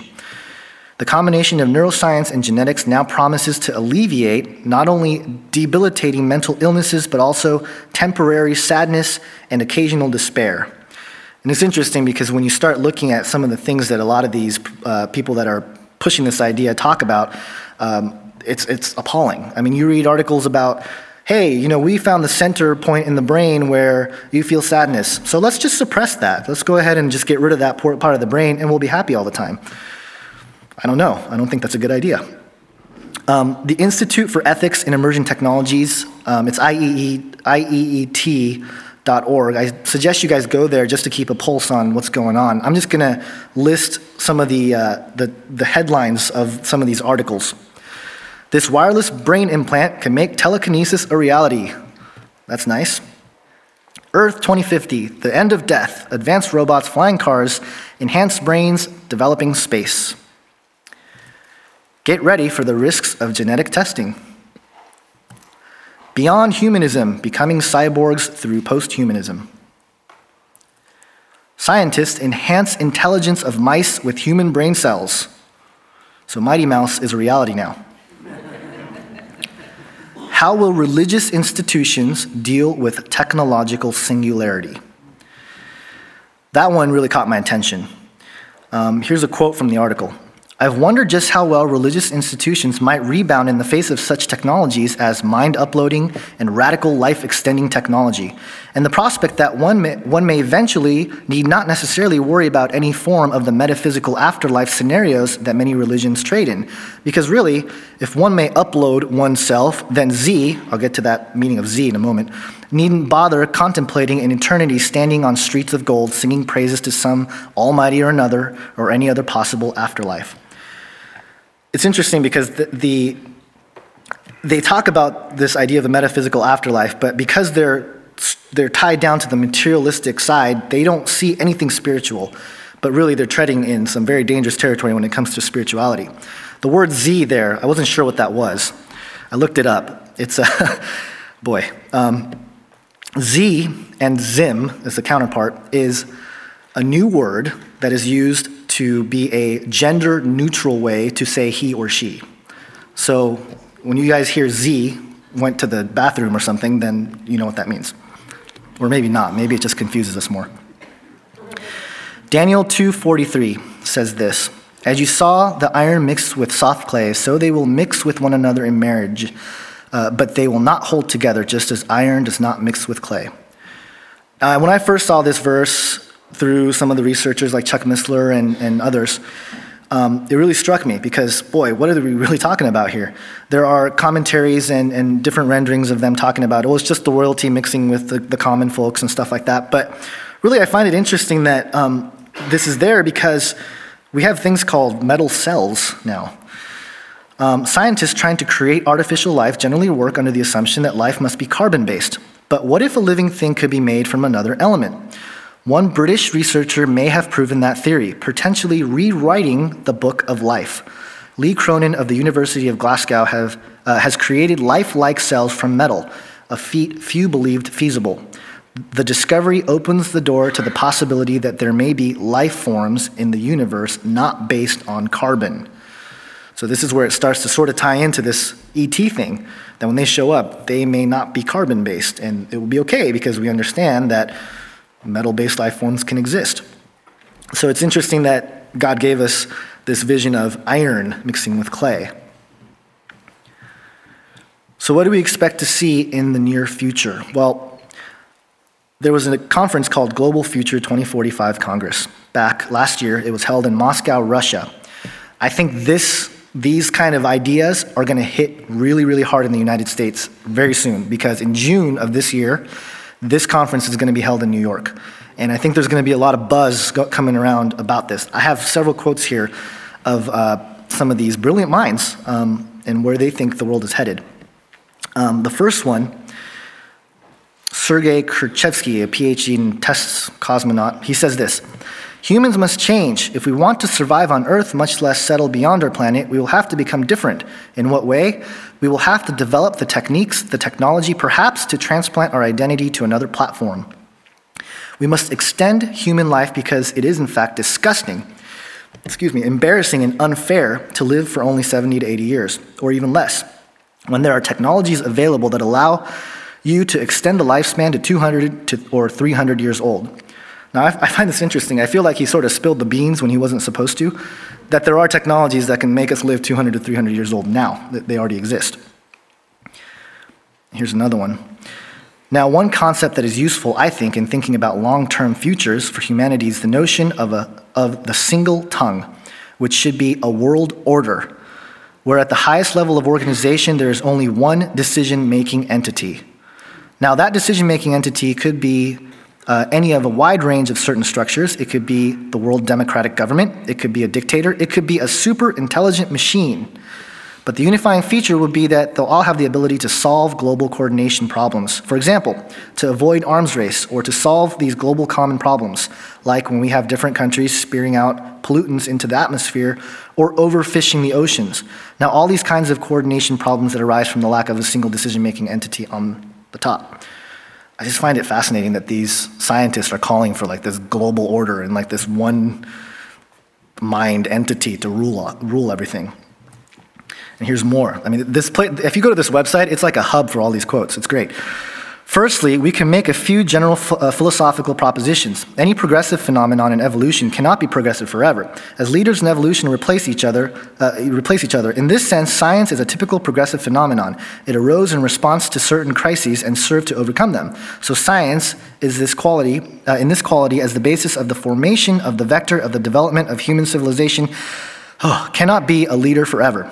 From this, it follows that a change in leadership will take place, and another leader must come to replace science, a leader about which we do not yet know anything about. Well, I would argue that the Christian knows quite a bit about it. Here's another one. We have had many brilliant ideas and innovations presented at the Moscow Congress of Global Futures 2045. These innovations are very exciting and very important, but the big question is, how do we link them? How do we promote them? How do we popularize them? In such a fashion that we create a new world consciousness, a new world civilization, in what my friend David Hook calls global enlightenment. So again, they're all on the same page, and it's just very strange and fascinating to me that these brilliant minds are really going there. And I believe it's a spiritual deception that these guys are falling for. I'm going to go through real quickly the top 5 scientific discoveries in the year 2012, as according to Wired.com. And I'm only going to really look into one deeply, but number 1 was the Higgs boson found at the Large Hadron Collider, the God particle, which is interesting because when they asked the scientists, so what did you find? They said, well, the God particle, but we have to do more tests because we need to find out what it's doing. Curiosity landing on Mars. Interesting. I think that, again, they're trying to sort of not put all their eggs in one basket. They're trying to make sure that it comes from all areas. And again, I think it's the foundation, the platform for the Great Deception that we'll get to in a second. The rise in variants. This has to do with hereditary genetics. I looked into it a little bit. I wasn't quite sure what it all meant. But here's a quote from the article that sort of tells us what's really going on. It says, rise of variants, potentially troubling news for human population health. But there's a bright side too. The sheer accumulation of new genetic variants means that humans are more evolvable than ever. So just putting in the people's minds that science is telling us, hey, we're ready to evolve. Genome sequencing for fetuses. This is catching potentially fatal conditions early and also determining physical and psychological makeup of the child. Now, these are topics that have a lot to do with ethics, but I believe these are the types of things we're going to start facing as we move along here, unless the Lord returns. Our children, our children's children, they're going to be faced with the choice to make designer babies. You know, if a child is born with a syndrome or something wrong with them, they'll have the ability to go in there and fix them. And the question is, would you? And that's a very legitimate question. That's a very hard thing to answer. Quantum teleportation distance record broken. And LA talked about the world grid and the internet being that grid. I think it's going to be even more powerful than what we can imagine at the moment. China and Austria broke the world record for teleporting quantum particles more than 50 miles. So quantum physics and quantum mechanics is sort of complex, but to make it really, really basic, and I'm not a physicist, so I'm probably going to butcher this, but basically what they do is they take two particles and they've done it close together and they've done it further and further away to the point where they're doing 50 miles. They're quantumly entangled, so when they influence one, the other one immediately has the same effect. So what they're hoping for with this is that we'll be able to have technologies to beam particles to the satellite, which results in a quantum internet. Instead of just a few seconds late, now it's literally instantaneous, because as soon as one particle changes, the other one is happening faster than the speed of light. And when you think about 3D printing and all the information that we're getting through all the sciences, beam me up, Scotty, this is really happening. I want to just focus real quick on CERN. Most of us know about CERN. It's where they have the Large Hadron Collider. They shut it down, I think, earlier this year. They're going to reopen it in 2015. I believe they said that they've only been running it at half capacity. So they want to fix it so they can run it at full capacity, which, great, that's wonderful. But of course, it's interesting that they have the statue of Shiva, the Hindu deity of destruction, in front of CERN there, which of course is, that's good, you know. In January 1st, The Guardian, interviewing a scientist, the scientist said this: "What you'd expect is that as you reach the right energy, you suddenly see inside the extra dimensions, and gravity becomes big and strong instead of feeble and weak." Says Parker, the sudden extra pull of gravity would cause particles to scatter far more inside the machine, giving scientists a clear signal that extra dimensions were real. Extra dimensions may separate us from realms of space we are completely oblivious to. There could be a whole universe full of galaxies and stars and civilizations and newspapers that we didn't know about, says Parker. That would be a big deal. I would think so. That would be a pretty big deal, because this is where science is really leaving the materialistic worldview, and they're really adopting a spirituality. And they're starting to gain this idea of, I think they're starting to lean towards a pantheistic monism type of religion. And there are plenty, I didn't quote any here, but there are plenty of scientists, leading biologists and lots of scientists that are picking up on the spirituality, actually calling for the institution to start rewriting science and breaking down some of these materialistic answers that don't answer anything, as LA showed, that, you know, Dawkins is intellectually bankrupt. They're saying we need to incorporate these different elements of spirituality in order to answer some of these questions. So even the materialistic sciences are starting to say this. There's a book called Technopoly by Neil Postman, and he also wrote another book. Well, that's irrelevant for this, but let me get this quote, because I think this is a quote that really gives us a good picture of how we should be dealing with this and what we're really dealing with now. And he says this: "New technologies alter the structure of our interests, the things we think about. They alter the character of our symbols, the things we think with. They alter the nature of community, the area in which thoughts develop. For something has happened in America that is strange and dangerous, and there is only a dull and even stupid awareness of what it is, in part because it has no name. I call it technopoly."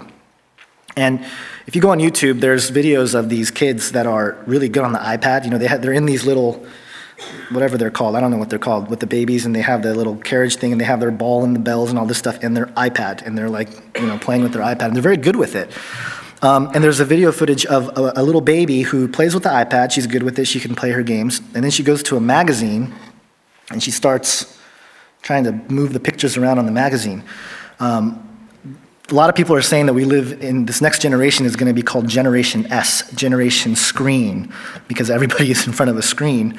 And I don't know. I don't know if that's a good thing or bad thing. And also, we're really moving into this world of augmented reality. Google, and of course Ray Kurzweil, who I didn't bring up in this talk, but if you guys know, Ray Kurzweil is the new head of engineering at Google. I think he was just named earlier this year. He's the man who's really for transhumanism. He started Singularity University. He believes that we will be immortal by 2045. He believes we'll reverse engineer the brain by the end of this decade. He also believes that he is going to resurrect his father. That is his main goal. So this is where the head of engineering at Google is. You know, that's where his mind's at. But augmented reality. Google has just recently done a commercial on something called the Google Glasses, I believe is what it's called. And basically, I don't know if you've seen the commercial for it, but it's a pair of glasses, but it's augmented reality. You have, you know, from the right side, or my right, you have your time. It's kind of like looking at a laptop screen where you have your time. You have all your applications that you can pull up. You can tell it to take pictures or take video. You can pull up the internet. It's just amazing that this stuff is on the market now, and you can buy it. It's like, I think it was $15,000 or something, and it's coming out next year in 2014. So if you see some people walking around with stylish glasses, they may be filming you without knowing it. And there's sort of an uprise as well, people against this idea of, hey, I don't know if I want to be just randomly filmed by somebody and not know it through their glasses. And there's there's a series called H Plus that aired on YouTube. It's a series of small, just 3 to 4 minute segments of footage, or not footage. It's actually like a major motion type thing, but they just made it in snippets. And I have a clip from it here. This is actually the first episode, and I thought it did a really good job of showing what we're facing here, what kind of world we're going to start living in, and hopefully this works here.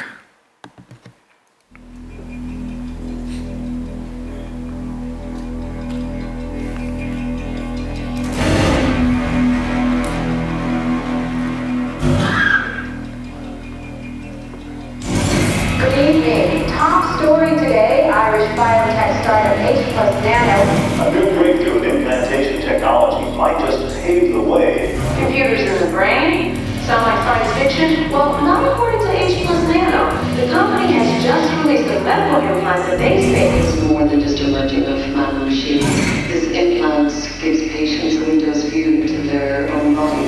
H Plus is giving consumers exactly what they want, and Mortal Systems has the most reliable network. The problem is, we have antitrust law. Do you see this one day replacing doctors? If you look at our African Youth Initiative, for example, we're doing exactly that. Well, I have just one antitrust law. I don't trust anyone who wants to stick a computer in my head, especially for Irish. In other news, World Textiles fell yet again. Protesters are part of a larger anti-technology movement inflamed by the recent deaths of 4 human test subjects. These scientists need to understand that we are people, we are not their toys. Hundreds of millions of people worldwide stood in long lines today to be the first to try out. H Plus Nano's long-awaited successor to the N54 medical implant has finally hit the shelves. And it may look better in this picture, but that printing interface has everything you need, from chat, video. I wanted to listen to some music. For all you grown-ups out there considering the implant, Just swipe over to music, I consider this. 4 data centers were breached this weekend, Its creator, A, compromising the personal information. is not supported anymore. B, has been missing for weeks. H Plus. The world is in you. You're always online. You're always connected.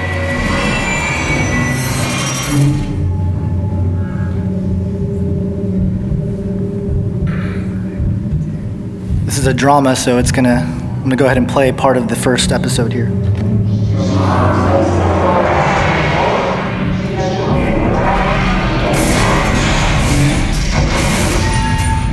You said writer at travel plans? The hotel info in South Hill. And you talked to her about the parties? No parties. Like I said, I don't mind if the invites to the elephant. Oh, look, these people are leaving. Hi. Does it look like we're leaving? Thanks. Hi. Whatever. It's probably an electric spot anyway. I know I keep saying this, but it smells, but we're enjoying it till land summer. Electric, electric, electric. No love for hydrogen. Anyway. Oh, go around us. It's not brain surgery. Calm down, Maria. We're trying to find a space just like you. Jeez, listen to these people. Please! No, you almost hit the guy. God, this weather's making everyone crazy. Oh, great. Now people are totally offline. We're going to be parking in the sewers. Let's just drive. Lee, let's go. Yeah, go. What's the problem? Oh my God. Are you kidding me? Hello? You're still watching that game on your own planet. You've been watching it all the time Oh, jeez. Do you know that? It's dangerous and it's illegal as hell. Now drive. Thank you. Come on, man. It's not all the time. There's not going to be any reception down there.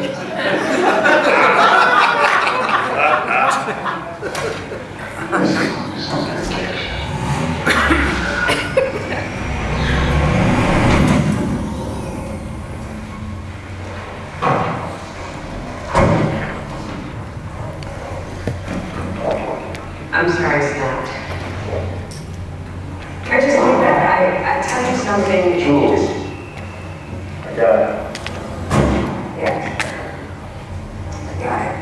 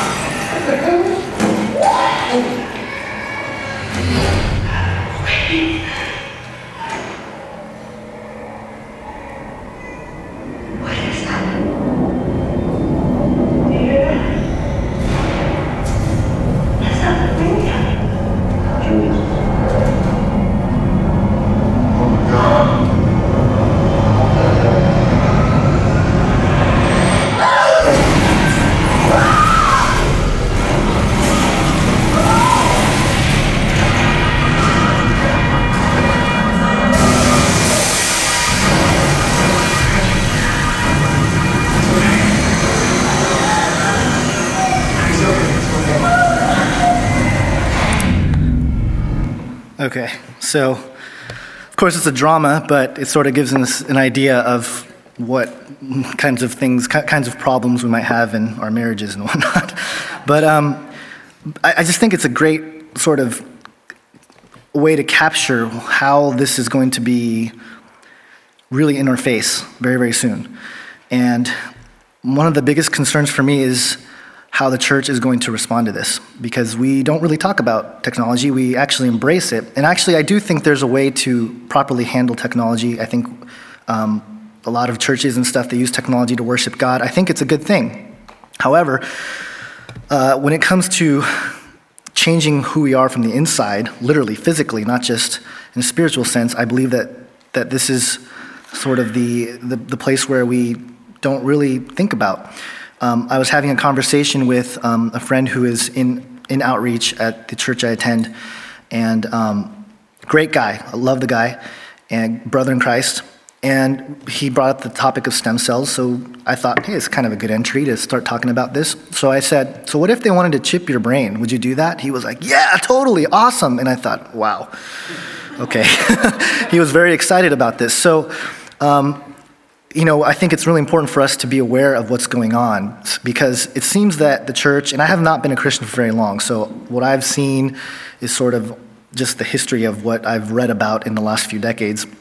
But it seems that we are, or at least the church is sort of behind on lots of issues, and they sort of tackle issues a few decades after it's been an issue, and then they pat themselves on the back. And that's not a knock on the church, it's just kind of how it is. So I believe it's a very important discussion to have and to just be aware. And I don't have the answers to this. I don't know. I mean, is a chip in the brain the mark of the beast? I don't know, probably, maybe. But if it's going to help, because it's going to help a lot of people. Obviously, people who are deaf, who are blind, some sort of chip, and they already have this, are helping them. They're helping them see for the first time. They're helping them hear for the first time. So, again, it's a very difficult issue, because on one hand, it is helping people, but on the other hand, we know where this is all headed. So, what is the image of the beast? This is sort of the big question I'm trying to address. I'm not sure what it looks like. There are the first commentary on the book of Revelation by Victorinus, I believe is how you pronounce it.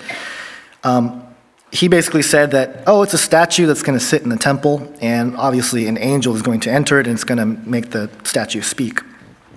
Maybe, but I have a feeling it's going to be something more. Revelation 13, it says, it performs great signs, even making fire come down from heaven to earth in front of people.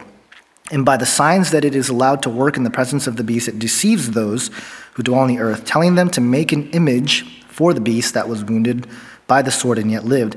And it was allowed to give breath to the image of the beast, so that the image of the beast might even speak and might cause those who would not worship the image of the beast to be slain.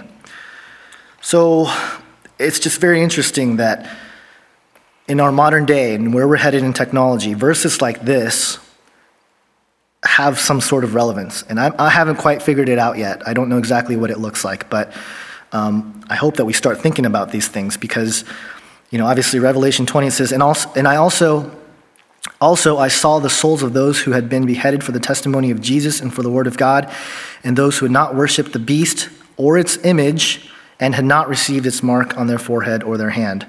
They came to life and reigned with Christ for 1,000 years.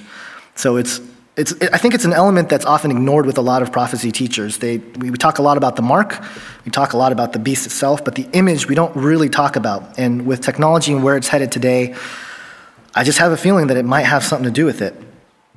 The role of technology. Developing technologies resulting from rapid discoveries in science is a net that is cast over the earth and will play a role in the fulfillment of biblical prophecy, especially pertaining to the mark of the beast and the image of the beast. And so again, I don't have all the answers, but I feel like this is part of the UFO deception in this one way. If and when ETs arrive, there will undoubtedly be people who are very weary of them. I'm sure there are a population that will accept, what they offer. But at the same time, how much more credible would these alien beings be if our leading scientists and a lot of our people in technology and sciences look at what they're offering us and they verify it? They say, oh, yes, we understand this through quantum physics. They just give us a clear answer of it. Or we understand this through our understanding of genetics. It sort of gives it credibility at a different level. They're going to start following, obviously the atheist and scientific world. They'll accept it because it matches the science. And that's something that I don't think we really think about too much. But again, it's this idea of the Prisca Theologica, this unifying theory. And I believe that's part of the deception, that when these ETs come, not real ETs, these demons manifest as aliens, they're going to have the Prisca Theologica. They're going to have the one theory that's going to unify everything. And the reason why we're going to accept it is not just because it's supernatural or it's great or anything like that. Of course, that's a huge element.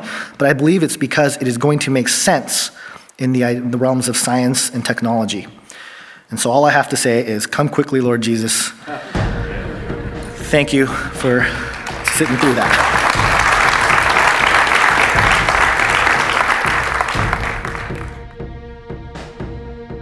So that was my rambling of the talk that I called Rise of the Beast Image. And, since the talk, it's only been a couple days, but since the talk, I was really thinking about this idea of the image of the beast and what could it be? What does it mean? And I started really thinking about worship and what is worship? And when a Christian says worship, a lot of times it's referring to worship songs, right? But worship in the sense of the antithesis of worshiping God, what does that look like? What does worship for the pagan look like? Well, a lot of times it's blood sacrifices, it's sexual sin, it's some sort of abomination, right? Being used to glorify some deity or, without any shame, Satan himself. So, when I think about the Antichrist, the beast and the second beast that gives breath to the image, right? They make people build the image and then he gives the image breath. And I have a hard time thinking that it's just going to be a statue in the temple that talks. It's just, to me, it doesn't make any sense. It feels like it's something a lot more. And when you start thinking about worship in the antithesis way from worshiping God, again, what are we really talking about here? Are we talking about something that is a little more abhorrent than we might initially think?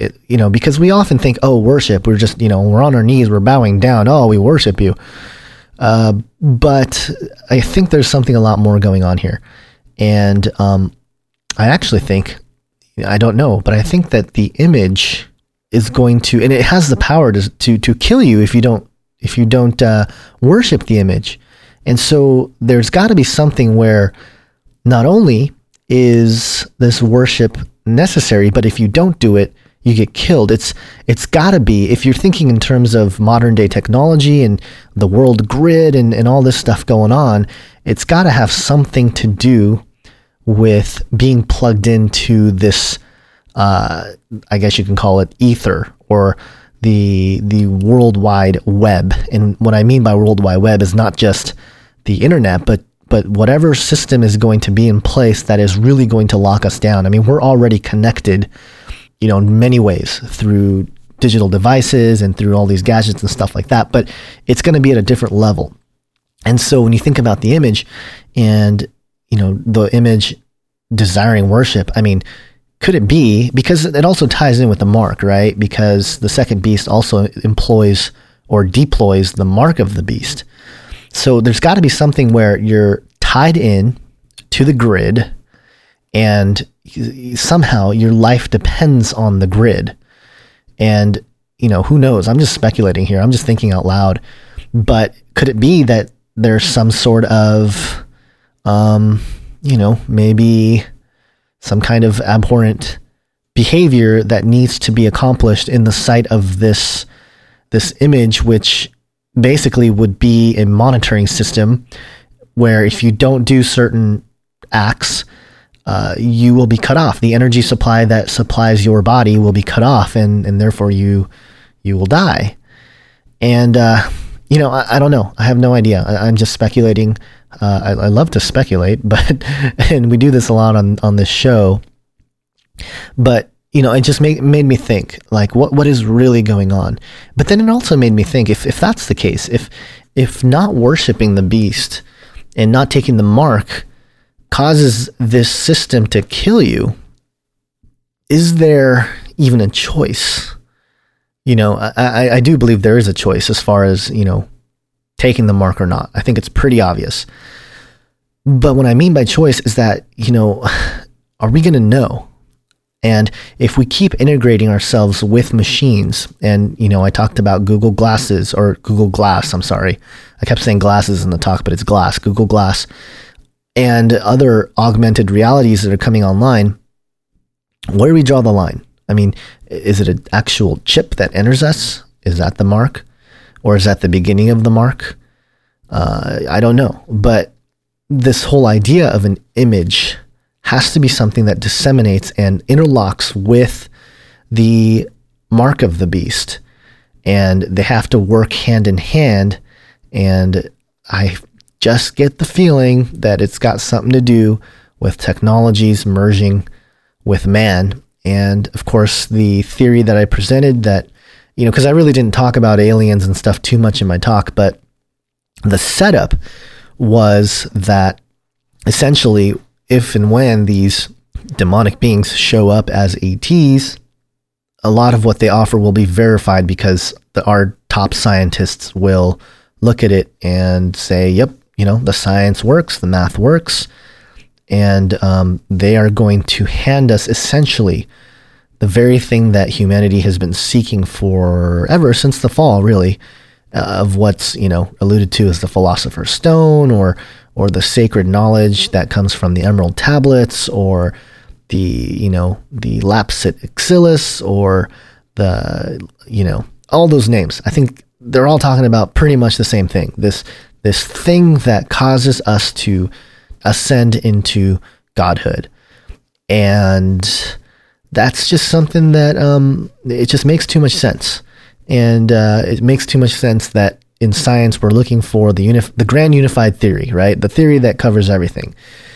And again, if we're looking for the grand unified theory, it sounds a lot like the Prisca Theologia. And I don't know. I just feel like digging into some of these things more. I mean, these last few weeks of putting this thing together, I've really gained more interest in mythology, and because the more you look at technology and what's happening, the more it kind of points you to the past, right? And especially if we're talking about the days of Noah, we're looking at ancient history and what some of these occultists are saying about the ancient times. And it's just fascinating to me that, the most people, most Christians anyway, don't necessarily acknowledge the occult at all.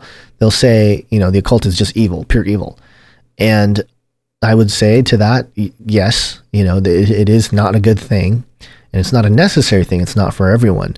But there is a certain level of looking at it and knowing that these guys have a twisted worldview, an opposite, antithetical worldview to Christ and Christ crucified and God, and Yahweh in the garden and everything. They have an opposite view of him.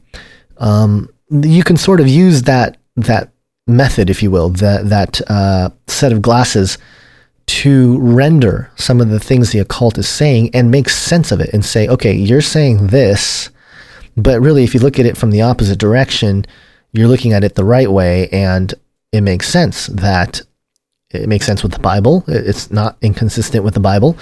And it makes sense with what we see around today and what we are told is going to happen as the prophetic things that were written about thousands of years ago starts to unfold.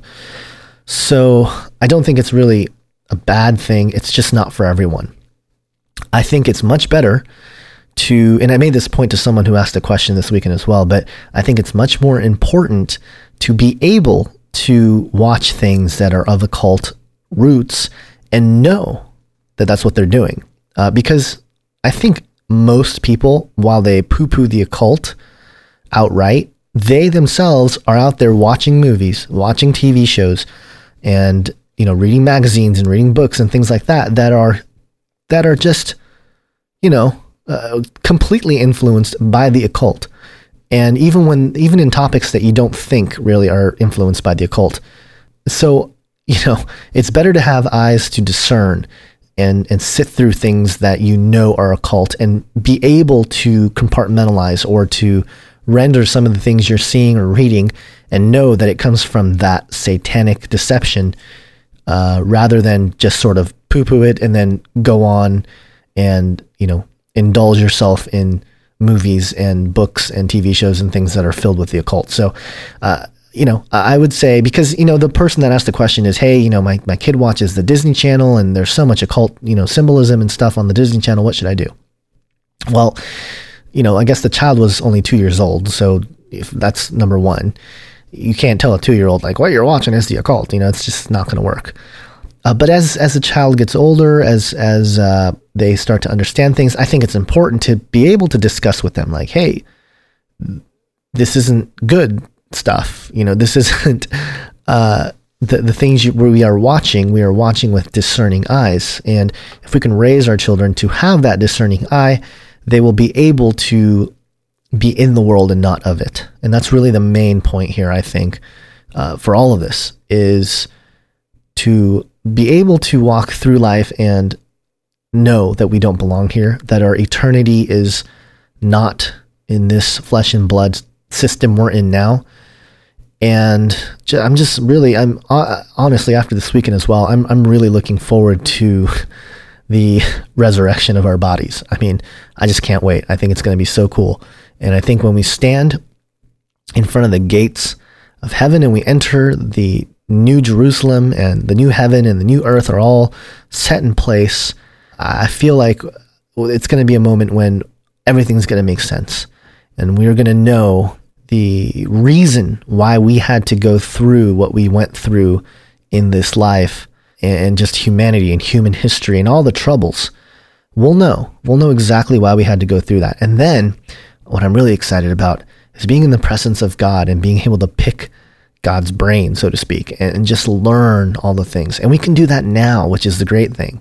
He gave us his word, and his word has stood the test of time. And which it makes sense, because God being outside of time, God being eternal in both directions, even though the time-space continuum may not be eternal in both directions, it's just great to be able to go into the word and study it. And I think what I'm going to do also as I work on part 2 here, and I'm, it's almost become this thing where it's going to happen. It's going to happen. It'll be great. But at the same time, I really want to dig into the Bible. I really want to look at some of the prophecy stuff that happens in Isaiah and Daniel and of course Revelation, and just really dig in. And I want to get a better grasp of the Middle East. And I know Obama and the Pope are supposedly going to be there in I guess when this airs, they'll probably be there already. But and who knows, this could be some very significant events that occur there while the new Pope Francis and Obama are in Jerusalem. But nevertheless, I want to get a better grasp of some of the things that go on in Israel, just because everybody talks about Israel, but there's something, maybe it's because I'm just a younger Christian, where, I haven't been looking at this stuff for decades, but there's something about the talk about Israel that doesn't rub me right. I'm not sure what it is. And it's not as simple as, I just don't get it. I do get a lot of it, but there's something about how a lot of prophecy teachers seem to point to certain scriptures and say, this has to happen, or this is what's going to happen, or this is what it's going to look like, that doesn't necessarily sit well with me. So that's something that I just have to parse out myself. And I feel like that's on my heart to really dig into as we go forward here. And it's difficult because there are so many different views on stuff. I don't feel like I can go through all of them, but I do want to let the text speak for itself. So my method of study as I go through some of that is just going to be to read the Bible and to read it just all the way through without any commentary to obscure anything the first couple times through. And then, start maybe looking at commentaries where I have questions about certain passages and see what people have said and try to piece things together. So, all right, that's about all I have. And I'm sure all of you are probably sick of listening to me at this point. Basil will hopefully be back. We plan to interview Brian Godawa, who is the author of several books, Noah Primeval, and a couple other books that I don't have in front of me, the titles right now, but he has been on A View from the Bunker, and he was a great guest on A View from the Bunker, and he sent me a book called The Myth That's Fact, where he really talks about some of these things of using some of the mythological worldview as a way or a tool for evangelism and apologetic. So I'm really looking forward to speaking to him about that, and that'll be the next show, hopefully. And hopefully Basil will be back. I wasn't told exactly when he's going to be back, and I wasn't told where he was exactly going. So Basil is out there somewhere, and hopefully he's doing well, and he's making music that brings people to the Lord and whatnot. So if you have any questions, you can email me. I'm going to go ahead and give out my personal email, which is facelikethessun@gmail.com. And, or you can email Canary Cry Radio at canarycryradio.com. You can visit our Facebook page, facebook.com/Canary Cry Radio. You can visit canarycryradio.com, where we have forums and comment sections and all sorts of stuff. The forum, actually, I've neglected it for the last few days just because of everything else going on, but there's some great people in there, and they're doing there's some great conversations that have sparked up. So definitely go in there, check it out. LA posting the response that I had to Ephesians 5:11 blog of putting my name on, I'm a heretic. I'm on the heretic list now. So anyway, yeah, go there, check it out. There's lots of stuff there. We haven't updated it a whole lot, but we plan to just keep digging and just adding more things and new stuff there. And hopefully we can interview, we have some plans, if you will, for Canary Cry Radio as we move forward.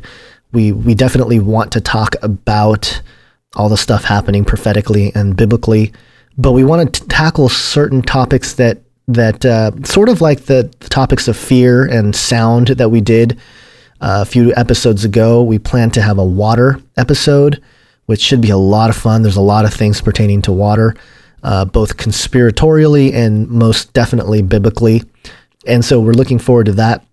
Also, I've been meaning to put together, we've been talking about it for a while, but we just haven't been able to piece it together. An episode on worship music. And this is going to be a little bit of a challenging episode because we plan to interview several people and just bring them, all to the table, if you will, and look at how worship music is supposed to be, how it may be corrupt, how music in general? How do we use it as a way to glorify God and things like that? So those are things that we have planned. Those are things that we have in the wing. Also, your emails. We will be reading more of your emails in the near future. I didn't want to read any today just because it would be just strange for me to read it. I think with Basil there's a little bit more of a dynamic, and we can go back to the format that we're used to with two people instead of me just rambling on for as long as I have. I'm surprised I've been rambling as long as I have, and I'm surprised that you're listening still because boy, there wasn't much substance in this show. It was just rambling. So, until next time, remember to think outside the cage. Thank you for listening to this episode of Canary Cry Radio. The show notes for this episode and many others are available at canarycryradio.com. Make sure to connect and like our Facebook page at facebook.com/canarycryradio. Follow us on Twitter at Canary Cry Radio. If you would like to share the show in video format, you can find us on YouTube by searching Canary Cry Radio. Review us on iTunes with 5 stars and give us a thumbs up on StumbleUpon.com. We would like to thank those of you who have given us your support, prayers, and donations. If you would like to join us and support Canary Cry Radio financially, you could do so by visiting canarycryradio.com and clicking the support tab. Thanks again for listening, and until next time, remember to think outside the cage.